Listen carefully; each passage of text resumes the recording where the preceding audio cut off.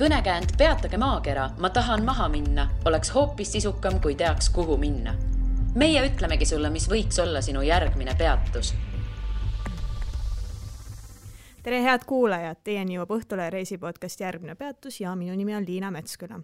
Tänase saate külaline on Riin Rehemaa, kes üheskoos oma mehe ja 2 lapsega pakib meeleldi kotid ja läheb reisima. Tere tulemast! Tere! Nagu sellisele ikka kirglikule reisiselile kohaselt oled sa ka täna siis minemas tegelikult lennujaama. See on siis 1 päev enne podcasti eetrisse minekut. Ja otse siit. Ja siit otse. Just. Kuhu sa lähed? Praegu meil on selline plaan, et me läheme kuuks ajaks sellisele väiksele ringreisile, natukene Ameerikat, natukene Kolumbiat. Suuremas osas Kolumbia, aga natukene külastame Ameerikas ka kiirelt sõpru. See on siis Ameerika Ühendriikides. Just. Miks just need sihtpaigad? No tegelikult idee oli ikkagi Kolumbia. Kolumbia on niimoodi meeles mõlkunud, ma arvan, võib-olla 10 aastat. Et kõik sõbrad, tuttavad, kaugemad, mitte nii tuttavad võib-olla, kes on Lõuna-Ameerikas hästi palju reisinud, on mulle alati öelnud, et kui valida üks riik, siis see on Kolumbia. Et sealsed inimesed, loodus, ma ei tea, toit, mis iganes, et olevat nii lahe ja ma olen nüüd seda kerinud ja oodanud ja leidnud seda õiget hetke ja nüüd see on käes. Ma arvan, et selle kiidulauluga liitun ka mina, et Kolumbia tõesti on üks Lõuna-Ameerika suurimaid pärleid. Ja Peruu ka. Ja Peruus ma olen käinud ja Peruu mulle väga-väga meeldis. Ja ka seal Peruus olles, siis ma kohtusin hästi palju selliseid rändureid, kes siis ütlesid ka, et et siin on nagu väga tore, aga kindlasti peaksid Kolumbiasse ka minema. Kindlasti. Kas te mitte siin perega ei olnud mõnda aega juba ära, et siin seal on käidud ja nüüd jälle kuuks ajaks, et minu andmetel oled sina riigiametnik ja sinu kaasa Sander on sommelier. Et kuidas õnnestub nii palju ära käia? No praegu on ideaalne aeg käia, sellepärast, et ma olen hetkel lapsehoolduspuhkusel viibiv riigiametnik. Okay. Nii et seda aega tuleb maksimaalselt ära kasutada, kui ei pea puhkusepäevi lugema. Et sellepärast me oleme ka viimase 2 aasta jooksul hästi palju reisinud. Aga mees ju ikkagi, tema ei ole ju ka lapsehoolduspuhkusel. Ei ole. Tema tegelikult peale koroonapandeemia puhkemist siis võttis ennast aastaks ajaks siis nii-öelda vabaks ja me reisisime terve perega aasta järjest. Nüüd ta käib tööl ja nüüd ta peab oma puhkusepäevi lugema, nii et tegelikult ka praeguse reisi jooksul on niimoodi, et Sander tuleb 8 nädalaks ja siis tema tuleb tagasi Eestisse töökohustuste tõttu ja mina siis jään natukene pikemaks. Kui palju te keskmiselt 1 aasta jooksul välismaal aega veedate? No ma kardan, et meil ei ole sellist asja nagu keskmine aasta. Et meil on väga erinevad aastad. Iga aasta alguses ma mõtlen sellise tagasihoidliku eesmärgi, et sel aastal võiks siis 3 reisi võiks kindlasti olla ja siis juhtub nii, et kuidagi iga kuu jooksul oleme kuskil kas lühematel või pikematel reisidel, et see kuidagi läheb nii jooksvalt. Mida teie pereasjast arvab, et tegelikult ju 2 väikest last on ka kaasas, et kas pereliikmed ei mõtle, et no kuule, et olge ikka lastega siin Eestis ja meie tahame ka neid näha? No tegelikult on üsna vastupidi, vähemalt minu pere või minu vanematega, et minu reisipisik 100% pärineb sealt. Mina olen lapsest saati igale poolel mööda maailma siis ringi rännanud. Ja kui me ütleme, et me jälle läheme, siis see reaktsioon ei ole mitte see, et miks te jälle lähete, et tahaks lapsi näha, vaid miks te meid kaasa ei kutsunud, et kas me saaks ka tulla kuidagi. Ja siis nad tihti tulevadki ja tihti ongi niimoodi, et lõpuks me kuskil saame kuidagi kokku ja nüüd ka selle Kolumbiaga, et tegelikult kuna minu üks õde on praegu novembris saati Lõuna-Ameerikas ringi rännanud ja nüüd Kolumbiasse jõudnud, et siis me läheme sinna, saame temaga kokku ja siis teine õde mõtles, et ta siis tuleb ka. Nii et juhtus jälle nii, et minu reisihulludest perekond saab teisel pool maailma kokku. Palju teid siis seal Kolumbias viimaks kokku on? No 3 õde. Siis minu abikaasa ja laps ja siis 2 sõpra tuleb ka veel. et ja õe Peika on ka, nii et paras punt, et kõik tulevad erinevatel aegadel ja siis lõpuks saame kõik kokku ja reisime ringi. No sa mainisid, et sinu reisipisik on ikkagi lapsest saadik olemas olnud, sinu perelt tulnud, aga sinu abikaasal vist ei olnud sellist reisikirge. No kuidas seda siis niimoodi ära võlusid või nõidusid või mis iganes?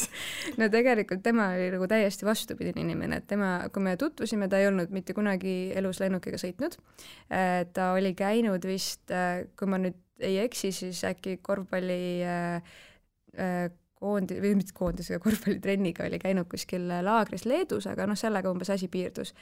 Ja siis, kui mina muidugi rääkisin, et ma lähen jälle perega reisile või et peaks reisile minema, siis tema ütles, et issand jumal, et aga nagu see maksab ju nii palju. Mõtle, kui palju mingeid ägedaid tosse ja asju saaks selle raha eest osta, nagu sa paned nii suure summa ja sa ei saa selle eest ju mitte midagi. Ja siis ma üks hetk, ma ei tea, ma arvan, et me olime kuskil aasta aega äkki deitinud ja siis ma panin ta fakti, et nüüd me läheme. Ja me läksime Kreeta saarele ja talle nii tohutult meeldis, et ta küsis mult, et kas me võiksime siia nüüd iga aasta tulla. Ja mõtlesin, et ei, kallis, nüüd me lähme vaatame, mis mujal on.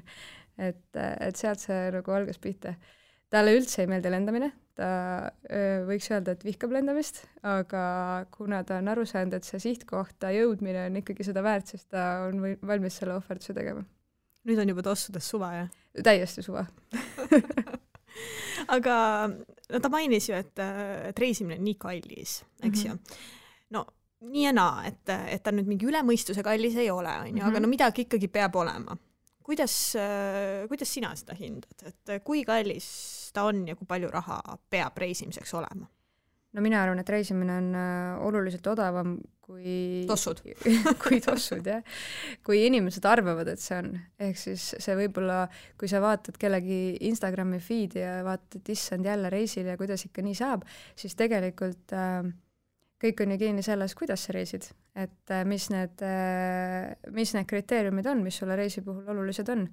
Et mina alustan alati headest lennupiletitest, kui ma leian head lennupiletit, siis ma hakkan sinna juurde otsima nagu kõike muud ja mul ei ole oluline, et ma reisiksin 5 tärni hotellides ja sõidaksin, ma ei tea, kõige uhkemate autodega.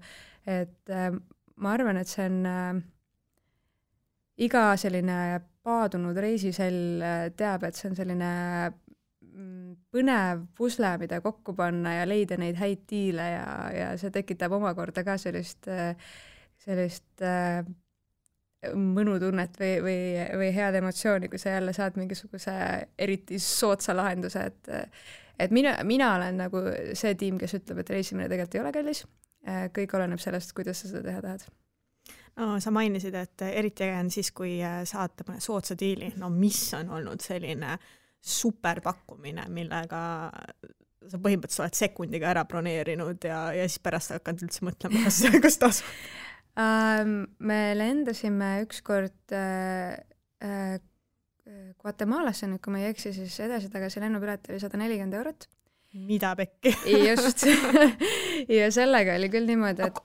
Kust alustuseks?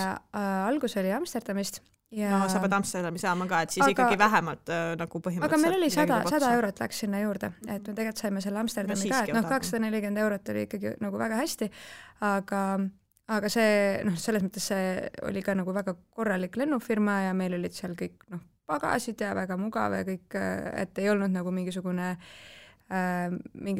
kuskil, ma ei tea, lõkkadi lennuk. Jah, mingisuguse väga odav lennufirmaga või niimoodi, et sul seal mingeid toite või mugavusi ei ole. Aga see oli selline olukord, kus ma helistasin sõbrannale, ma nägin seda pakkumist ja ma helistasin sõbrannale ja küsisin, et ma üritasin teda kätte saada ja ma ei saanud teda väga kiiresti kätte. Ja õnneks, kui ta lõpuks siis vastas, siis ta ütles, jaa, loomulikult, et lähme ja ma ostsin ära ja siis ta ütles mulle pärast, et tead, Riin, et sa ei pea mult küsima teinekord. Osta ära ja pärast vaatame. et jah, sealt tuli meie diil, et me Peruus käisime samamoodi mingisuguse, ma arvan, et umbes mingisuguse 250 € piletiga Eestist edasi-tagasi, et siis ta jah, ütles, et ma usaldan sind, ma tean, et kui sa midagi leiad, siis küll ma panen selle klappima, võid ära osta. Kas teie peres on siis lennupiletite otsimine ja igasuguse reisi kokkupanemine sinu rida või mees osaleb ka selles? ei, mina otsin pileteid ja mina genereerin ideid ja siis ma müün neid maha. Kas alati õnnestub või vahepeal öeldakse ka kuule, et see ei ole ikka päris see? Ei, ma arvan, et mul vist selliseid suuri ebaõnnestumisi ei ole olnud. Mõnikord on läinud natukene kauem aega, et tekitada elevust, aga ei, lõpuks on ikkagi hästi. Hetkel on kõige raskem maha müüa meie pojale, kes käib koolis ja ta on nii hirmus kohusetundlik, et ta ei ole nõus päevagi koolist puuduma.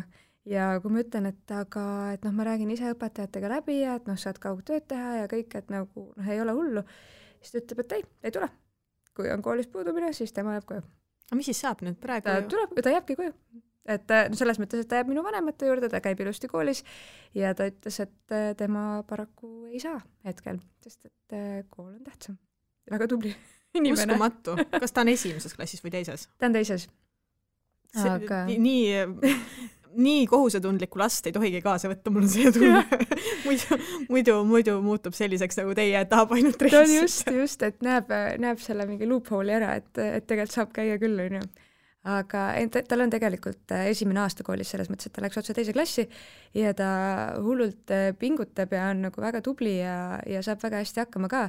Aga see oli meile hästi üllatus, sest et ta oli enne selline suur unekott ja tahtis kogu aeg reisida ja nagu rääkis, et tema võib-olla ei peakski kooli minema ja võib-olla peaks ikka edasi seda kaugõpet proovima ja kõike. Ja siis, kui see 1. september kukkus, siis oli mingi täiesti uus laps, iga hommik kell 6 üleval, paneb ise ennast valmis, läheb kooli ja ei mingit reisimist. Kas sinul emana on ka natukene selline võib-olla paha tunne või kurb emotsioon, et kus ma jätan lapse koju, et lähen kuuks ajaks kuhugile Kolumbiasse chillima ja tema peab siin külmetama ja koolis käima ja vara ärkama, mis on mingi 7 vist peab ärkama umbes, et mis su enda emotsioonid selles osas on? No mina olen muidugi kurb, mina tahaksin, et ta tuleks kaasa ja et ma saaksin talle pakkuda nagu neid uusi elamusi ja kõike seda, on ju. Aga samas suur inimene ja tal on õigus ise otsustada ja ma ei saa teda kindlasti sinna ju vedada. Ja tõele au andes ta on meiega väga palju reisinud ja ta kindlasti reisib meiega edaspidi ka, et ma arvan, et need mõned reisid, mis tal vahele jäävad, see on okei, aga küll me leiame võimalusi. Et me olime tegelikult ju detsembrikuus olime 6 aega ka Tais ja siis ta samamoodi ütles, et ta ei tule.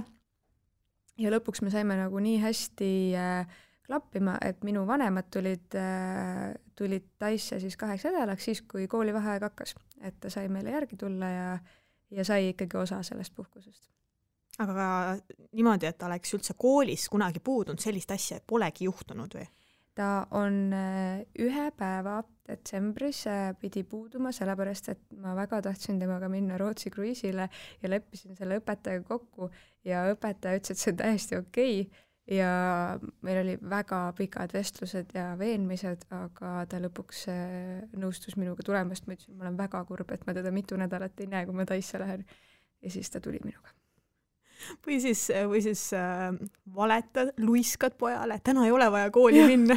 Vaba päev on. Okei, aga rahast veel rääkides, et kuidas te hoiate kokku, et reisida? Et on teil mingid omad nipid, ütleks, mida Eestis teete? No selles mõttes, et kindlasti siin tulevad jälle need prioriteedid ja vajadused mängu, on ju. Meie oleme, ma arvan, aastate jooksul järjest vähem vajama hakanud, ma arvan. Eriti see aastane reis õpetas nagu seda, et kui vähe asju on tegelikult vaja ja me ei käi, ma ei tea, poodides ostmas iga kuu endale uusi riideid või asju, see kõik on nagu rangelt vajaduspõhine. Me ei käi võib-olla nii palju restoranides söömas või kuskil väljas raha kulutamas ja leiame alternatiive tasuta vabaõhutegevuste ja koduse Netflixi näol. Aga ma ei tunne, et see kuidagi piiraks mind või et mul oleks nagu siis vähem tore kodus. Et need on lihtsalt minu valikud või meie valikud ja meie prioriteedid, et me pigem suunangi igasuguse vaba raha sinna reisifondi ja vaatab, kuhu selle eest järgmine kord saab. No kas täitsa niimoodi, et võt põhimõtte pärast me ei lähe mitte kunagi välja sööma? Või ikkagi, ikkagi käime selles mõttes ja loomulikult ma ei saa öelda, et me kunagi ei käi või me kunagi ei voldiks süüa koju või midagi, aga see on pigem selline teadlik otsus, et me ei söö oma raha ära või et me ei tee seda nii palju, kui võib-olla võiks või kui sõbrad teevad või et selles mõttes no judgment lihtsalt, et väga tihti ongi see, et ma juba kuulen sõpradelt, et neid kommentaare, et nojah, et ma ei tea, et kas ma hakkan umbes teid kutsuma, et te niikuinii umbes ei taha ju mingi raha raisata ja ei taha ka väga, et kui on tähistamist vääriv sündmus, loomulikult me käime, ega me ei ole mingid kröösused, aga lihtsalt ma kuidagi tunnen, et see reisimine annab mulle rohkem. Kuidas need reisid on? Kas tavaliselt on need spontaansemad või on need reisid ikkagi täitsa ära planeeritud, et mis te teete, kuhu te lähete, kus te ööbite ja nii edasi? No ma olin varem väga kõva planeerija, mulle väga meeldis, see oli minu jaoks selline üks osa sellest reisist, et ma sain juba nädalaid varem panna majutusi kinni ja otsida kõiki neid tegevusi välja ja sisuliselt panna nagu mingisuguse nagu kava kokku siis selle kogu reisi jaoks, on ju. Ja siis tuli koroona ja siis ma sain aru, et sellel kõigel ei ole mitte mingit mõtet, sest ma ei tea, kas lennuk läheb välja, kas meil on majutused, kui ma panen kõik kinni, aga nendel ei ole tasuta tühistamisi, siis ma lihtsalt kaotan sellega, et see oli minu jaoks väga suur õppetund olla spontaansem ja täna ma arvan, et ma olen nagu väga palju spontaansem kui varem, aga mingid asjad tuleb läbi mõelda selles mõttes, eks see on omal nahal nagu katsetatud, et kui sa lähed lennujaama ja mõtled, et läheme nüüd sinna riiki ja siis vaatab paari nädala pärast edasi, aga siis öeldakse, et sind ei lasta riiki sisse, kui sul ei ole sealt väljumiseks piletit, siis tasub enne ära osta. Et eks mingid asjad sellised mingi suurema kondikava ma nüüd ikkagi näiteks selle Kolumbia kogu asja jaoks olen kokku pannud, aga detailselt ei ole veel mõelnud, kuhu me lähme või mis me teeme. Tegelikult praegusel ajal see PCR-testid on ka ju selline asi, et mida sa pead ikkagi läbi mõtlema, et alati ei saa ka niimoodi, et tuleb mõte, et homme läheks äkki Kolumbiast Ecuadori, äkki on Ecuadori vaja mingisugust testi. Ma küll ei tea, kas on vaja, aga suvaline näide, eks ju. Jaa, aga ei, nii on, et seda testimiskohustust ja karantiinikohustusi ja kõike seda, et see on teine asi, mis on nagu uus, on ju, et kus tuleb korralikult näpuga järge ajada. Et kui me siis eelmine sügis, 2020 sügis läksime reisima alguses siis Euroopasse, me läksime esimese jupi, tegime paar kuud autoga ja siis oli tõesti niimoodi, et iga õhtu me istusime laua äärde maha ja vaatasime, et me oleme nüüd praegu siin riigis, millised riigid meid sisse lasevad ilma karantiinita, kuhu me saame minna, kuidas me saame kuidas me peame käituma, et see kõik muutus iga päev, piirangud tulid iga päev, see oli siuke tohutu info müra, mille sees olla või mille sees järge pidada. Aga tänaseks on juba natukene rahulikum. Me oleme mitu korda siin maininud seda aastast reisi. Kus käisite? Me alustasime niimoodi, et me läksime, võtsime kõigepealt oma auto, sõitsime Euroopas ringi, täpselt niimoodi, et mul oli välja mõeldud imetore ring, kust võiks kõik minna ja mida teha, aga tegelikkuses oligi, et piirid ju pandi kuskilt kinni, keegi mingites kohtades nõudis karantiine, midagi ei nõudnud, et see oli tegelikult selline hästi spontaanne ja vaatasime kogu aeg, kuhu saab ja kuhu mitte. Aga mingisuguse ringi tegime peale ja kui Euroopas läks külmaks, siis lendasime Costa Ricale, olime Mehhikos tükk aega ja siis 2,5 kuud sõitsime USAs ringi. Avastasime ägedaid kohti, kuhu muidu võib-olla sellise 2-nädalase reisiga ei jõua.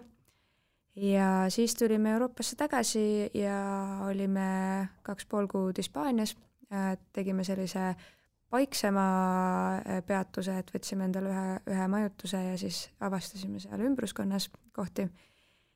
Ja siis meie reisi lõpp oli selline, et me otsustasime, et me tuleme küll Eestisse, aga me ei tule nagu koju, vaid me võtsime endale suveks Pärnusse korteri ja olime terve suve siis Pärnus ja avastasime täiega Eestimaad, mida me polnud ka ammu teinud.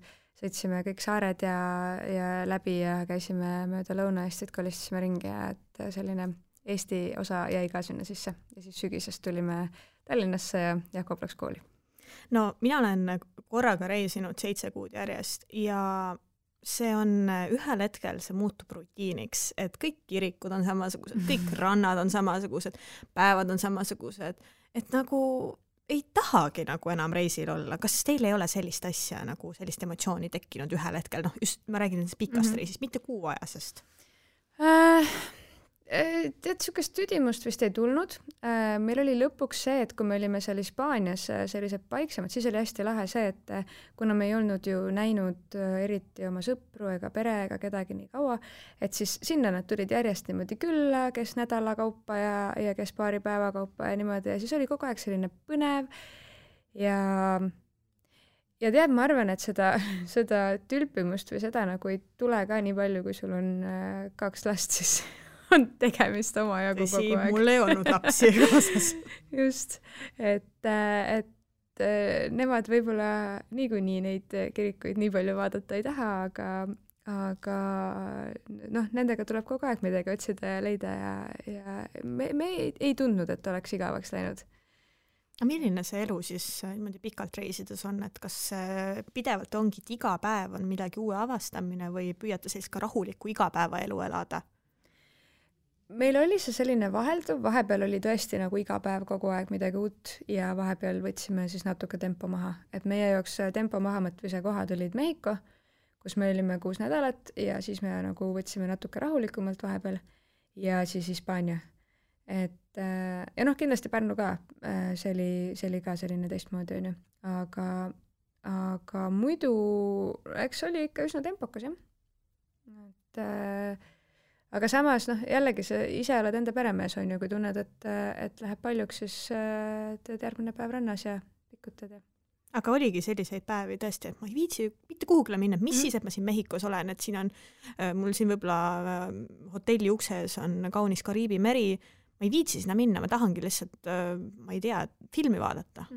Ikka oli, sest et kui sul on see kaob ära kuklast, et sul on hästi kiire või et su puhkus saab kohe läbi, siis kuidagi on see kulgemine teistmoodi. Et me tundsimegi võib-olla seda, et me ei pea midagi tegema. Ja kui sa ei pea midagi tegema, siis sa võib-olla esimese päeva osa pikutad ja siis lõpuks mõtled, et tegelikult ikka võiks minna kuskile, et lähme jalutame natuke. Kas teie reisid on alati selline lust ja lillepidu või läheb midagi vahepeal kapitaalselt pekki? Täiega palju on läinud pekki. No, mis siis juhtunud on? Et ma arvan, et ma olen selline inimene, kellel on väga palju läinud igasuguseid asju pekki ja ma tänu sellele suudan seda ka väga rahulikult võtta. Et alates nagu igasugustest tervisehädadest kuni lendude tühistamisteni ja nii edasi, et kõike on juhtunud. Majutuskohti pole olemas, kui sa kohale jõuad ja noh. Kuis nii? Noh, ei ole. lihtsalt mingi skämmeri otsa. Tegelikult on ilusti kuskilt läbi Airbnb või bookingu broneeritud küll, aga lihtsalt kohale keegi vastu ei võta, midagi ei ole, et noh, siis hakkadki asju läbi selle vahendaja siis ajama. Või näiteks me broneerisime endale ükskord Hawaii'l hästi laheda korteri, me olime 6 seltskonnaga ja teised jõudsid siis päev enne meid kohale, et mina ja Sander pidime tulema 1 päev hiljem. Ja meil oli hästi lahe selline penthouse korter 3 magamistoaga ja megavaatega ja kõik. Ja siis need sõbrad jõudsid kohale, see oli juhtumisi vanast õhtu ja nad said korteri kätte ja see oli nagu stuudiokorter. Niimoodi, et seal oli 1 voodi. Aga me olime 6 ja me olime broneerinud tõesti nagu sellise suure korteri ja kõik. Ja siis nad hakkasid küsima, et noh, et mis mõttes vaata. Aga see inimene, kes meile seda rentis, et tal oli täiesti suva. Ta nagu ei vastanud ühelegi küsimusele, noh mitte midagi. Ja siis mina ise olin sel hetkel Uus-Meremaal ja ma pidin Uus-Meremaalt Hawaii'le sõitma ja siis kuna see oli minu nimel, mina hakkasin siis bookingu seda asja ajama, et noh, nii ei saa, me ei mahu sinna kõik ära. ja siis see oli täiesti katastroof, sest et minul oli juba kalendris järgmine kuupäev, kui oli neil Hawaii'l, meie ajavahe oli 22 tundi. Mina ei saanud vaadata bookingust mingisuguseid uusi lahendusi samaks päevaks, sest et ma olin teises kuupäevas. Ja lõpuks see host siis ütles bookingule, et aga mis nende probleem on, et seal voodi all on ju täispuhutav madrats ka, et magagu seal. Et huvitav on ju, kui sa oled endale suure korteri broneerinud. Ja lõpuks selles mõttes Airbnb oli, see on Airbnb, see oli booking, aga nad olid väga kenad ja väga tegelesid meiega ja leidsid meile uue lahenduse lõpuks, aga see oli tundide viisi telefoni otsas rippumist täiesti teiselt poolt maailma otsast. Iga kord, kui su kõne katkeb, sa alustad kõnekeskusega otsast peale, sest seda vastab järgmine inimene kuskilt Indiast ja see oli selline huvitav, jah. Ja siis mu sõbrannad ütlesidki, et see on hämmastav, kuidas ma suudan väga rahulikuks jääda ja ratsionaalselt nagu sellega tegeleda, sest et nemad olid täiesti närvipuntrad, ütlesid, et nagu, mis asja, kuidas nii saab? Mis siis lõpuks sai ikkagi, et kas saite selle tühistada? Me saime lihtsalt sealt bookingust raha tagasi ja nad leidsid meile siis nii-öelda samaväärse korteri paar plokki edasi, et saime ilusti, selleks ajaks, kui meie jõudsime Hawaii'le, oli meil kodu ja kõik oli hästi. Aga kas review'd olid normaalsed seal sellel? Jaa, olid ja sellel hostil oli nagu mitu korterit ja ma isegi ei tea, nagu, kuidas see sai nagu nii halvasti minna, et me teadsime seda hoonet, me olime seal hoones varem olnud, ma kunagi veetsin suve Hawaii'le ja see kõik oli nagu, tundus väga tuttav ja et meil ei saa seal üllatusi tulla, aga ikka tuleb. Ma ikka imestan, et Hawaii'l selline asi juhtub, et oleks kuskil Indias, siis just, pole midagi nagu üllatavat, on ju. Aga ei, selliseid asju on ikka juhtunud ja tervisega võib-olla kõige selline põnevam näide oli see, kui ma olin keset Guatemala džunglit ja siis me käisime sõbrannaga mingisugusel kooparhetkel ja hüppasime seal igalt poolt pimedas alla ja tegime igasuguseid toredaid trikke.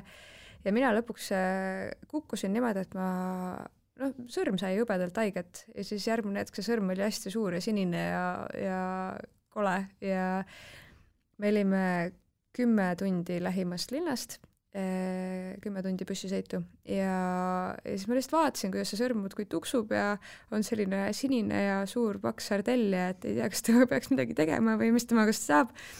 Ja siis õnneks seal hostelis oli samal ajal üks meditsiinitudeng, kes siis kuidagi fikseeris ühe selle jenga plokiga mu sõrme ära ja siis me sõitsime järgmine päev sinna haiglasse, aga see haigla nägi välja rohkem nagu kodutute varjupaik kui päris haigla. Seal olid inimesed, kellel olid jäsemed puudu, kõik kohad olid verd täis, kõik kohad olid prügi täis, röntgeni aparaat nägi välja, nagu ta oleks mingisugune teise maailmasõja aegne, uksed olid lahti, seal röntgenist, ma ei tea, tõmmati mingisugusel lapiga eelmise inimese veri ära ja visati sinna kõrvale ämbrisse, kõik oli verd täis, see oli lihtsalt nagu täiesti uskumatu ja mu sõbranna väga kardab verd ja ta oli terve aja seal haiglas, lihtsalt hoidis must 10 küünega kinni, et nagu ta ei suuda seal olla, et see on nagu kõige hirmsam asi, mis ta näinud on. Ja siis mu sõrmest tehti pilt ära, aga see röntgen ülesvõte oli väga selline udune, väga vana masinaga ja see oli selline täiesti nagu kartuliga oleks pilti tehtud. Ja siis arst vaatas seda, ütles, et jah, et katki on. Aga mis tahad, et ma teen? Ma ei tea, et kas seda saaks kuidagi nagu fikseerida paremini, kui mul see jenga tükiga siin äkki. Ja siis ta mingi, et ei, et mis asja, mingi sõrmega ma küll ei tegele, et näed, siin on inimestel näed mingid jalad otsast ära, et nagu see on mingi nii tühine asi, et näed, siin on, ma kirjutan sulle mingi ravimi välja, et mine võtta seda ja ela oma elu edasi, on ju. Ja siis ma läksin apteeki ja siis mulle anti see ravim ja siis see arst käskis mul võtta seda vist mingisugune 2 korda päevas ja 10 päeva. Ja siis ma igaks juhuks guugeldasin ja siis ma vaatasin, et see on mingisugune väga kange valuvaigisti, mida ei soovitata üle 1 päeva kindlasti võtta ja ühesõnaga see oli täielik kaos, mis seal toimus. Ja kui ma lõpuks Eestisse jõudsin, siis läksin traumapunkti oma väga rõveda sõrmega ja siis öeldi, et jah, kõik on katki seal ja see sõrm mul siiamaani väga hästi ei liigu, juba paremini, aga mitte väga hästi ja see on selline mälestus sellest reisist. Aga mis sa siis ikkagi, kas sa võtsid seda valuvaigistit? Sa ei võtnud mitte midagi, sa lihtsalt vaatasid, kuidas su sõrm on sardeel? Ma ostsin sealt kuskilt apteegist mingisuguse lahase ja siis fikseerisin sellega ära, et sõrm oleks paigal. Ja siis kui Eestisse jõudsime, siis nagu vaatasime üle ja ega see tegelikult liiga palju teha ei ole, õnneks luu oli murdunud niimoodi, et ta kasvas nagu õigesti kokku, et kuidagi lahti väänama teda ei pidanud, aga lihtsalt mingid sidemed asjad olid seal ka katki, et sellepärast see liikuvus oli natukene kehvakene. Kas see oli Guatemala City pealinna haigla või? Ei olnud, see oli tegelikult Floreses, kui ma ei eksi, aga see oli väga-väga pöörane. No mis ma oskan öelda, et mina ütlen alati selliste lugude kohta, et iga haige lugu on kunagi üks väga hea lugu, mida rääkida. Nagu ka praegu. Absoluutselt. No mulle tundub, et sul on ikka igasuguseid asju juhtunud. Kas sul tuleb mõni selline napakas lugu veel pähe, mida ma arvan, et me võiksime homseni rääkida, kui ma siin nüüd... No too üks näide. Issand, mis ma veel olen teinud? Huvitav, kui me olime Peruus, siis seal on teatavasti need linnad on päris kõrged merepinnast ja kui me jõudsime Cusco linna, siis Cusco linn on vist mingisugune 3,2-3,3 kilomeetrit merepinnast ja meile siis selline võrdlemisi võõras keskkond. Me küll üritasime väga rahulikult minna, et ei lennanud otse sinna, aga et vaikselt niimoodi kõrgemale ja kõrgemale. Aga kui me jõudsime Cuscosse, siis minu jaoks, minu keha nagu, kuidas ta selle kõrgusega siis hakkama sai, oli see, et mul jooksis lakkamatult ninast verd, nagu kogu aeg. Ma arvan, mingisugune 10 korda päevas mul lihtsalt nagu kogu aeg olid mingid tohutud ninaverejooksud ja ma olin jälle reisil selle sama sõbrannaga, kes tohutult verd kardab. Ja ta ütles, et see on lihtsalt nagu hirmus, et minuga on väga tore, aga minuga on väga rõve ka, sest alati kaasneb sellega väga palju verd igal pool millegi pärast. Aga see läks mööda siis alles, kui me läksime kõrguses allapoole, et millegi pärast mu keha nagu ei händelinud seda paremini. Võib-olla sa ütlesid, aga äkki ma läks kõrvust mööda, et kust te Cuscosse jõudsite? Issand, kui ma nüüd mäletaksin neid... Et kas sa lendasid sinna või? Ei, me ei lennanud, me läksime mööda maad, me sõitsime siis Limast mööda rannikut allapoole. Ja... Aga seal ikka järjest nagu ta ehitab tegelikult ehitabki ja tegelikult see olekski pidanud olema kõik väga okei, sest me nagu olime ka selle läbi mõelnud ja olime nagu valmistunud selleks, jõime kokateed ja kõike on ju, et just kui peaks hakkama saama ja see oli korralik veresaun, mis seal toimus. Mõtlengi, et kas lõpuks seal mingisugune see, et nõrkused ja enda muud terviseprobleemid ei hakanud tekkima, kui verd lahmab? Õnneks mitte, aga selline madal vererõhk oli niikuinii ja pulss on niikuinii kõrge seal mägedes on ju, et siuke nagu udu sees natukene kõndisime ringi, aga ei ole, see oli seda väärt. Nii et Machu Picchu juures on sul pilt selline, kus ninast jookseb verd või? Me saime ühe sellise, kus ei jooksnud ka, aga sisuliselt. Läks aega põhimõtteliselt. Jah, ikka jah. Räägime korraks, et lastest oli juttu, 2 last on kaasas enamasti, et kui keeruline on 2 väikese lapsega reisimine? Issand, tead, kui ma saaksin euro iga kord, kui ma sellele küsimusele vastan, siis ma saaksin palju rohkem reisida. Aga ei ole ju, nagu ma ei tea, ma arvan, et see on selline, inimesed kujutavad endale ette või nagu mõtlevad endale valmis juba, et see peab olema hästi raske või et see kindlasti on väga raske, aga tegelikult ei ole, mina ütlen kõigile, et need väiksed seiklejad on tegelikult super tublid reisiselid, kui neile võimalus anda. Kui sa hoiad neid kodus ja igaks juhuks reisile ei lähe, siis nad ei saagi selle keskkonnaga harjuda ja nad ei saagi nagu kuidagi tõestada, et nad oskavad seda või et see on okei. Et mina ütleks, et ainuke asi, mis ongi võib-olla, millest tuleb lahti lasta, on see, et lennukis filme enam ei vaata, et mängid seal mingite ponide ja autodega ja... Miks filme ei vaata? See tundub just olevat hea asi, millega nende meelt lahutada. Ei, siis kui nad on vanemad, lihtsalt näiteks minu tütar Loola on praegu 1,5, tema süke attention span on paar minutit, et ta kindlasti ei vaata seal mingisugust paaritunnist filmi, et ta võib vaadata mingit multikat, mingi 2 minutit ja siis ta mingi nii, mis nüüd? aga kui sul on 13 tundi lendu, siis sa pead olema valmis lihtsalt selleks, et sul on palju snäkke, palju mingisuguseid väikseid mänguasju, et kogu aeg sul oleks midagi järgmist nagu võtta ja seda pidevat uudishimu rahuldada. Ühesõnaga on vaja 13 tundi jagada 2-minutisteks plokkideks lapse jaoks. No õnneks või kahjuks ükski laps vist 13 tundi järjest seal üleval ei püsi, nii et õnneks vahepeal saab magada ka. Ja ma alati soovitan, et kui vähegi on võimalik, siis öised lennud on hea lahendus. Et öised lennud teevad selle palju kiiremaks. Aga tegelikult ma arvan, et selline kui sa tahad lastega reisile minna, siis sa peaksidki enda jaoks võib-olla mõtlema läbi, et mis see on, mis sind hirmutab selle juures ja kuidas sa seda hirmu saad maandada. Et kas see on mingisugune teadmatus, võib-olla sa siis peaksid proovima näiteks paketireisile minna, kas või esimesena nii-öelda proovida, on ju, et kõiki neid asju saab maandada, kõiki neid hirme saab maandada ja tegelikult need lapsed on mega ägedad ja see, kuidas sa näed, kuidas silmaring avardub ja mida nad kõike sellest nagu kaasa võtavad igast reisist, et minu arust see on nii väärt seda. Kas sul oli mingeid hirme, kui sa esimest korda läksid näiteks Jakobiga? Jakob oli vist 3 kuune, kui me läksime. Kuhu siis? Me läksime Türki temaga esimesena ja oligi seesama, et lähme võtame paketireisi, me muidu ei käi paketireisidel, aga tundus, et proovime siis lapsega, et äkki nii on lihtne, on ju. Kui kõik on ette taha ära tehtud, ma võin öelda, et see oli meie viimane paketireis, aga tegelikult oli väga tore. Aga mina kartsin kõige rohkem seda, et mis siis, kui tal lennukis lähevad need kõrvad lukku ja siis on valus ja siis ta karjub ja siis on mingi kaos, on ju. Et see on jällegi, kuidas sa seda maandad, on ju, et täiskasvanutel soovitatakse närida nätsu, on ju, lapsele on kas siis rinnapiim või annad talle pudelit või lutti või mis iganes, et sa tekitad selle nii-öelda imemise liigutuse ja siis need kõrvad püsivad ilusti lahti, et ei juhtunud midagi halba. Mida reisimine lastele õpetab? Issand, kõike.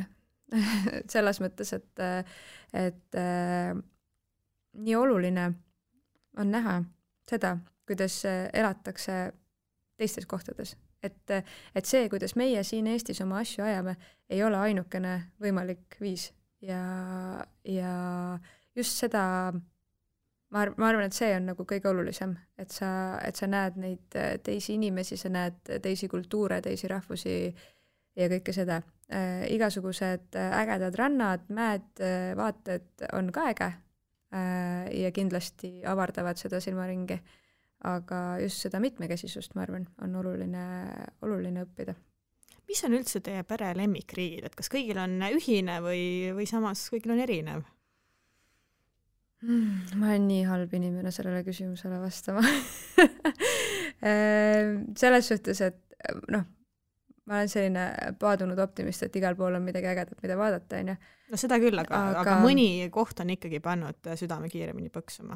No mina pean ütlema, minu jaoks nagu Hawaii on minu selline teine kodu, on ju, kus ma tunnen, et ma astun sealt lennujaamast välja, siis mul on juba see kodulõhn on ninas, on ju, et ma tahaksin sinna alati minna tagasi. Kahjuks see on nii hirmus kaugel. Kallis vist on ka. No jube kallis on ka, ja ei on. Et see on selline paras ettevõtmine, et ikka sinna jõuda.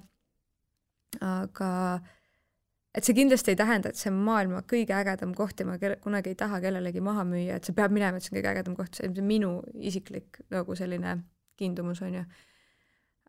Jakob, minu arust, kui ma talt küsisin millelgi, siis tema ütles, et talle meeldis Bali väga. Loolale ilmselt meeldib kõik, kus ujuda saab hetkel. Ja Sander vist on nagu suhteliselt minuga selle Hawaii armastuse nagu kaasa võtnud. Meile hullult meeldis Uus-Meremaaga, see oli hästi äge. Me käisime seal osana oma pulmareisist ja seal kuidagi nagu seda loodust ja kõike oli nii mõnusas balansis. Ja siia täitsa lõppu ma küsin, et kuhu unistate minna? Hetkel on meil sellises, mul on kogu aeg selline nimekiri nii-öelda, kuhu tahaks minna. Neid kohti on palju, aga ma arvan, et hetkel on nimekirja tipus Island ei ole Islandile jõudnud ja meil on plaanis sel suvel sinna jõuda. Ja Alaskale tahaks ka hullult minna. Et tundub väga äge loodus, selline meie mastivärk. Igal juhul, Riin, ma väga tänan sind selle vestluse eest ja soovin sulle toredat Kolumbiat. Aitäh! Ja järgmine peatus on eetris juba tuleval kolmapäeval. Kuula meid igal kolmapäeval Õhtulehest, SoundCloudist või iTunesist ja ära unusta meie podcasti tellida.